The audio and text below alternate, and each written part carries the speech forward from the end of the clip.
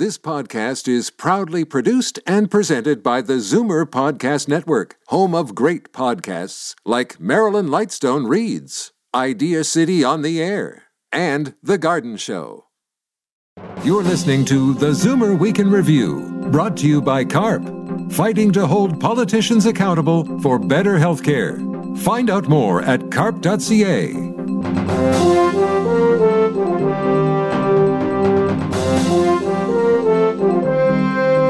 Good afternoon and welcome to the Zoomer Week in Review, all things Zoomer worldwide. I'm Libby Znaimer.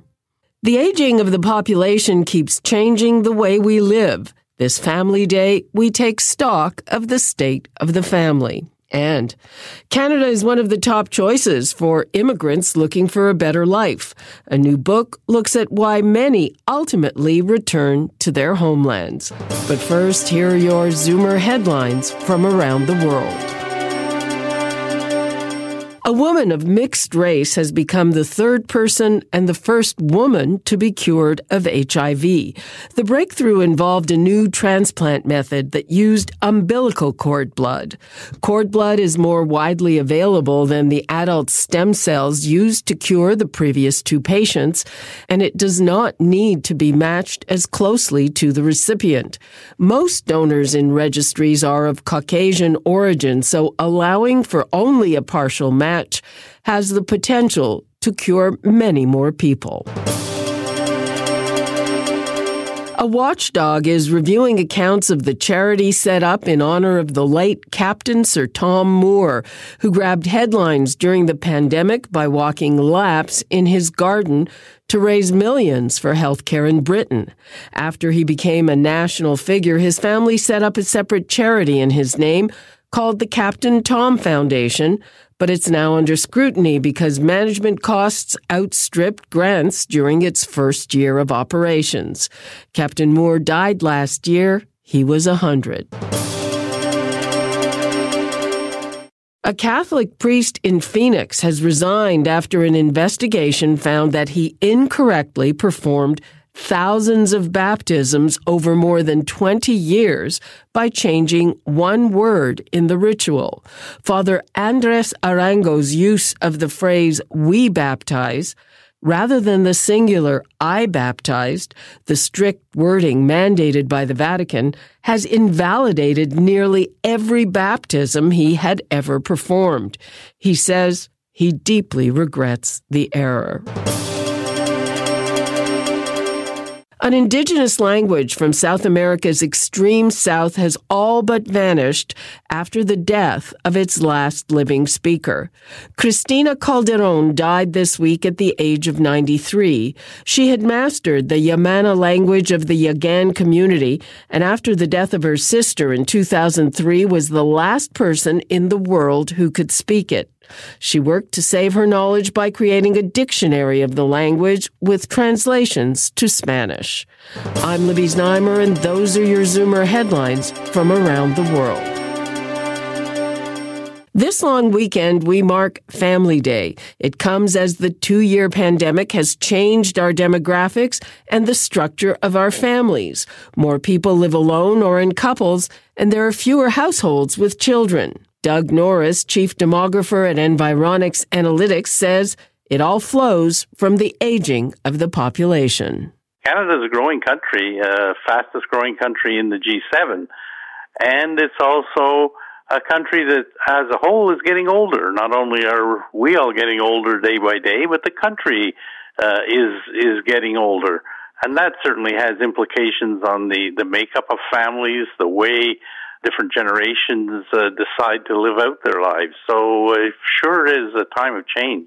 What percentage of people now are 65 and over, and how much is that expected to grow? It's in and around 18% now over 65, and it's headed up to probably somewhere around 25% in the next 15 or so years. So it'll be 1 in 4 Canadians over the age of 65 before too long. In fact, that's just about the only part of the population that's growing. If you look at the growth in the under 65, it's very low, something like 10% over the next 20 years. An older population presents a real strong and large consumer group. Very often, for way too long, in my view, marketers have not really paid much attention to that older population, focusing always on the young millennials or those young people, 20-somethings. But the reality is there's a lot of spending power now. As the older population grows, the spending power of that group is really increasing. We're in a situation where a minority of households have children. That's right. I think probably somewhere around, likely a little bit less than 40% have children now. About 1 in 4 households are a person living on their own, and similar number probably of empty nest couples. The older children have left home. Young people not yet deciding, perhaps not being able to afford having children. Your report says that the growth is likely to be in both multi-generation homes and empty nest homes. One of the things I would think is driving that are these incredibly high real estate prices. So you have adult children moving back, and then you have adult children with families kind of pooling resources and with grandparents taking care of kids, right? The other thing that's driving that growth is our immigrant population. A very high percentage of our immigrant population are 3-generation, the younger family taking care of perhaps their parents who they may have brought into Canada as well. I'm also seeing non-family 2+ persons. Another trend that we're seeing are people getting together and co-owning a home, both for financial reasons and for companionship and for support as they age. I don't have any statistics on how much of that is happening, but certainly I think some alternative we need to look at to the nursing homes or the retirement homes, which, if you ask people, they really don't want to go into. They want to live autonomously in some way, but perhaps pooling resources is one way of doing that. We've got to get going on that because, we're now an older population. The oldest boomer turned 75 this year, and in 10 years, there's going to be double the number of people over the age of 75, many over 85, 90, and over 100. So we've got to find, I think, alternative living arrangements for that population. As of the writing of this report, you say younger boomers are mostly employed and have older children at home. Do you see that changing? And also, do you see the kind of concept and timing of retirement changing? Beginning back a little before the turn of the century, retirement age started to move up. Many people working beyond 65. Some of them because they had to, but many others just wanting to keep engaged, wanting to keep active, and the kinds of jobs they had allowed them to continue to work well into their late 60s, 70s, 80s. And so the question now is, with the pandemic hitting, what's going to happen? Because one of the groups that's been hardest hit and haven't really recovered in terms of their employment levels is seniors. A lot of seniors came out of the labor force, came out of employment during the pandemic, and I think it's a question of, are they going to go back, or are they going to say, no, we're had enough? And that's one trend that I'll be interested in watching over the next few years. Okay, Doug Norris, thanks so much. Okay, thank you, Libby. That was Doug Norris, Chief Demographer at Environics Analytics. I'm Libby Znaimer, and this is the Zoomer Week in Review. Coming up, we know that Canada is a country of immigration, but now we'll talk about the movement in the opposite direction, when immigrants go back to their homelands. You're listening to the Zoomer Week in Review, brought to you by CARP, fighting against ageism in the workplace and the marketplace. Find out more at carp.ca.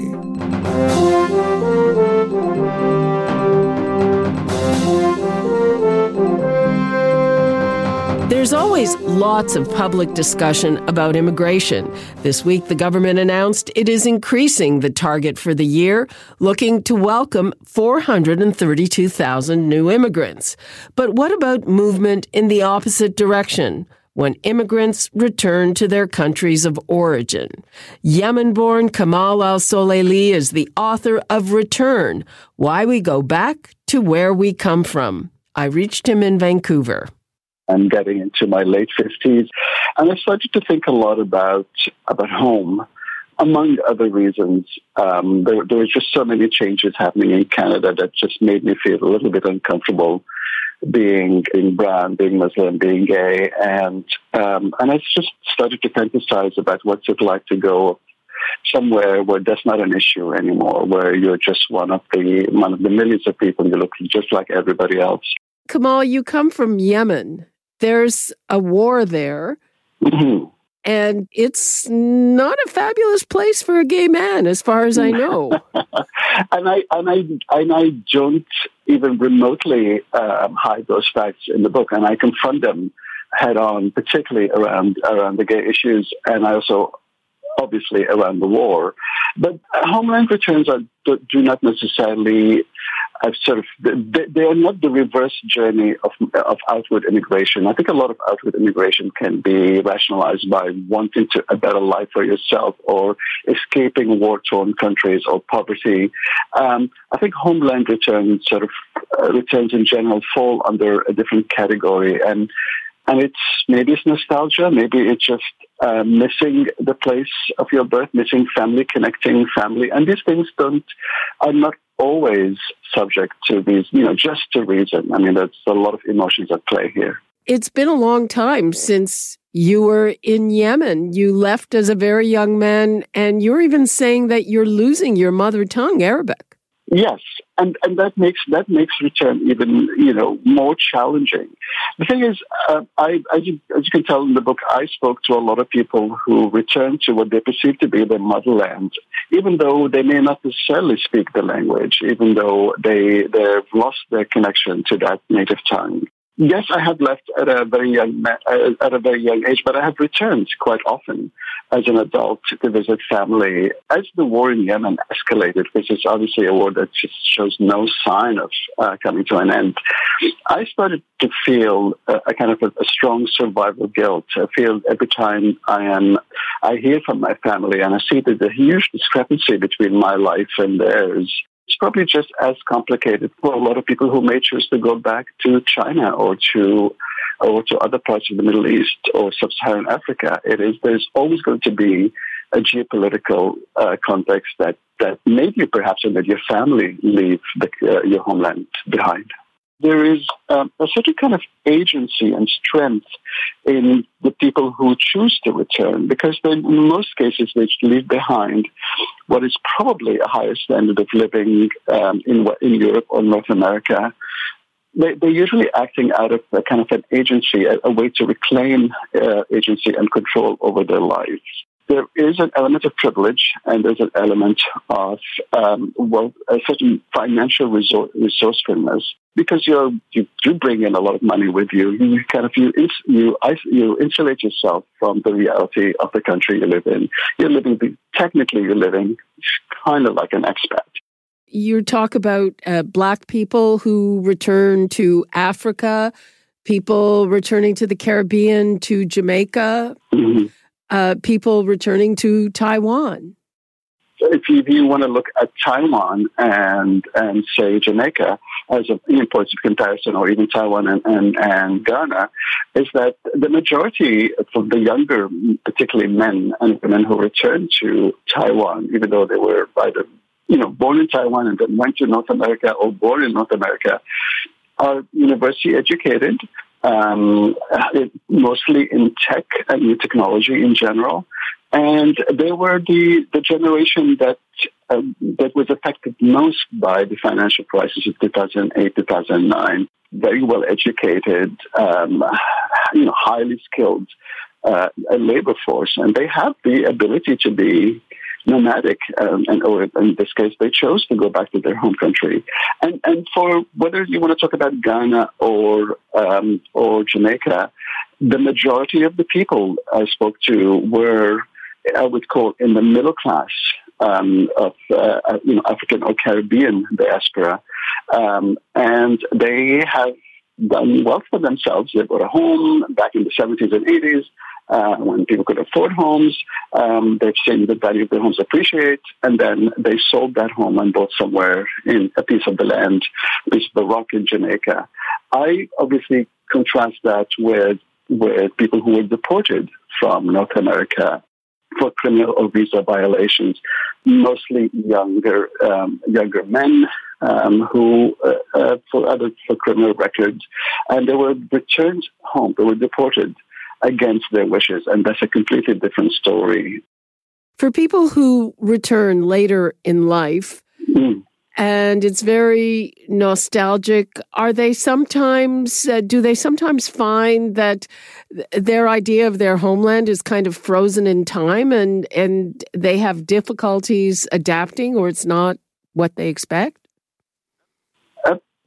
Absolutely. It really depends on how often you've been back since you left in the first place. And even if you have been back regularly as a tourist or someone just for the summer, or spent a couple of months here, a couple of months there, it's not the same as living as a local, as a living and sort of being exposed to the elements and the political reality and, in some cases, bureaucracy or whatever of the world that you left behind.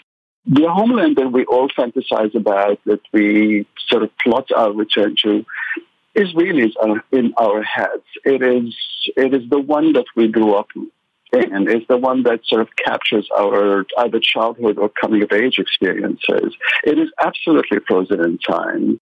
Even in a place like Belfast in Northern Ireland, you'll see that a lot of the people who return thinking that sort of peace has also returned to Northern Ireland are now facing the fact that, particularly in the wake of Brexit, that the border issues between the Republic and Northern Ireland mean certain complications and that they weren't expecting. Several people I spoke to also said, "Listen, I made my return. This is a good place to raise my children. But if things don't work out, I've also kept my American or Canadian passport, and I'll just go back." And this is the other thing about return: they're not one-way journeys. Sometimes they're very circular, going back and forth and back and forth. You also talk about return to the ancestral homeland, be it Israel or Africa, which can be places they have never set foot in. Mm-hmm. That to me is like the most fascinating. In the case of Israel, there is the idea that you're performing a higher duty, aliyah, and I always mispronounce that word, but which is like kind of rising higher and by returning to the promised land. And in some cases, it's also underwritten by their experience of anti-Semitism in the West. And similarly, for a lot of people who have chosen to return to, and I can use the word return in the sense of quotation mark, who are using to make a journey home to Africa, it's mostly, it's obviously all people of African descent who just have had it being black in North America. And the return to Africa seems to be one way of redressing a huge historical injustice that is the transatlantic slavery. Kamal, are you going to return to Aden in Yemen? I would love to, as soon as there is peace, as soon as it's safe enough to do so. My plan is to live in our little family house on the hill, but also to buy a little apartment. I may not necessarily live there year round, but when I retire, I certainly want to avoid Canadian winters. And when the time comes and I'm too old to keep going back and forth, it's just to settle in Aden for good and be buried there. Okay. Thanks so much. Oh, thank you, Libby. Such a great conversation. Thank you so much. That was Kamal Al-Sleyli, author of Return, Why We Go Back to Where We Come From. And that brings us to the end of this week's edition of the Zoomer Week in Review. I'm Libby Znaimer. Thanks for joining me today. Be sure to come back next week to stay up to date with all things Zoomer worldwide. Zoomer Week in Review is produced by Zeev Hadi, Christine Ross, and Paul Thomas. Technical producer, Justin Eacock. Executive producer, Moses Znaimer. This podcast is proudly produced and presented by the Zoomer Podcast Network, home of great podcasts like Marilyn Lightstone Reads, Idea City on the Air, and The Garden Show.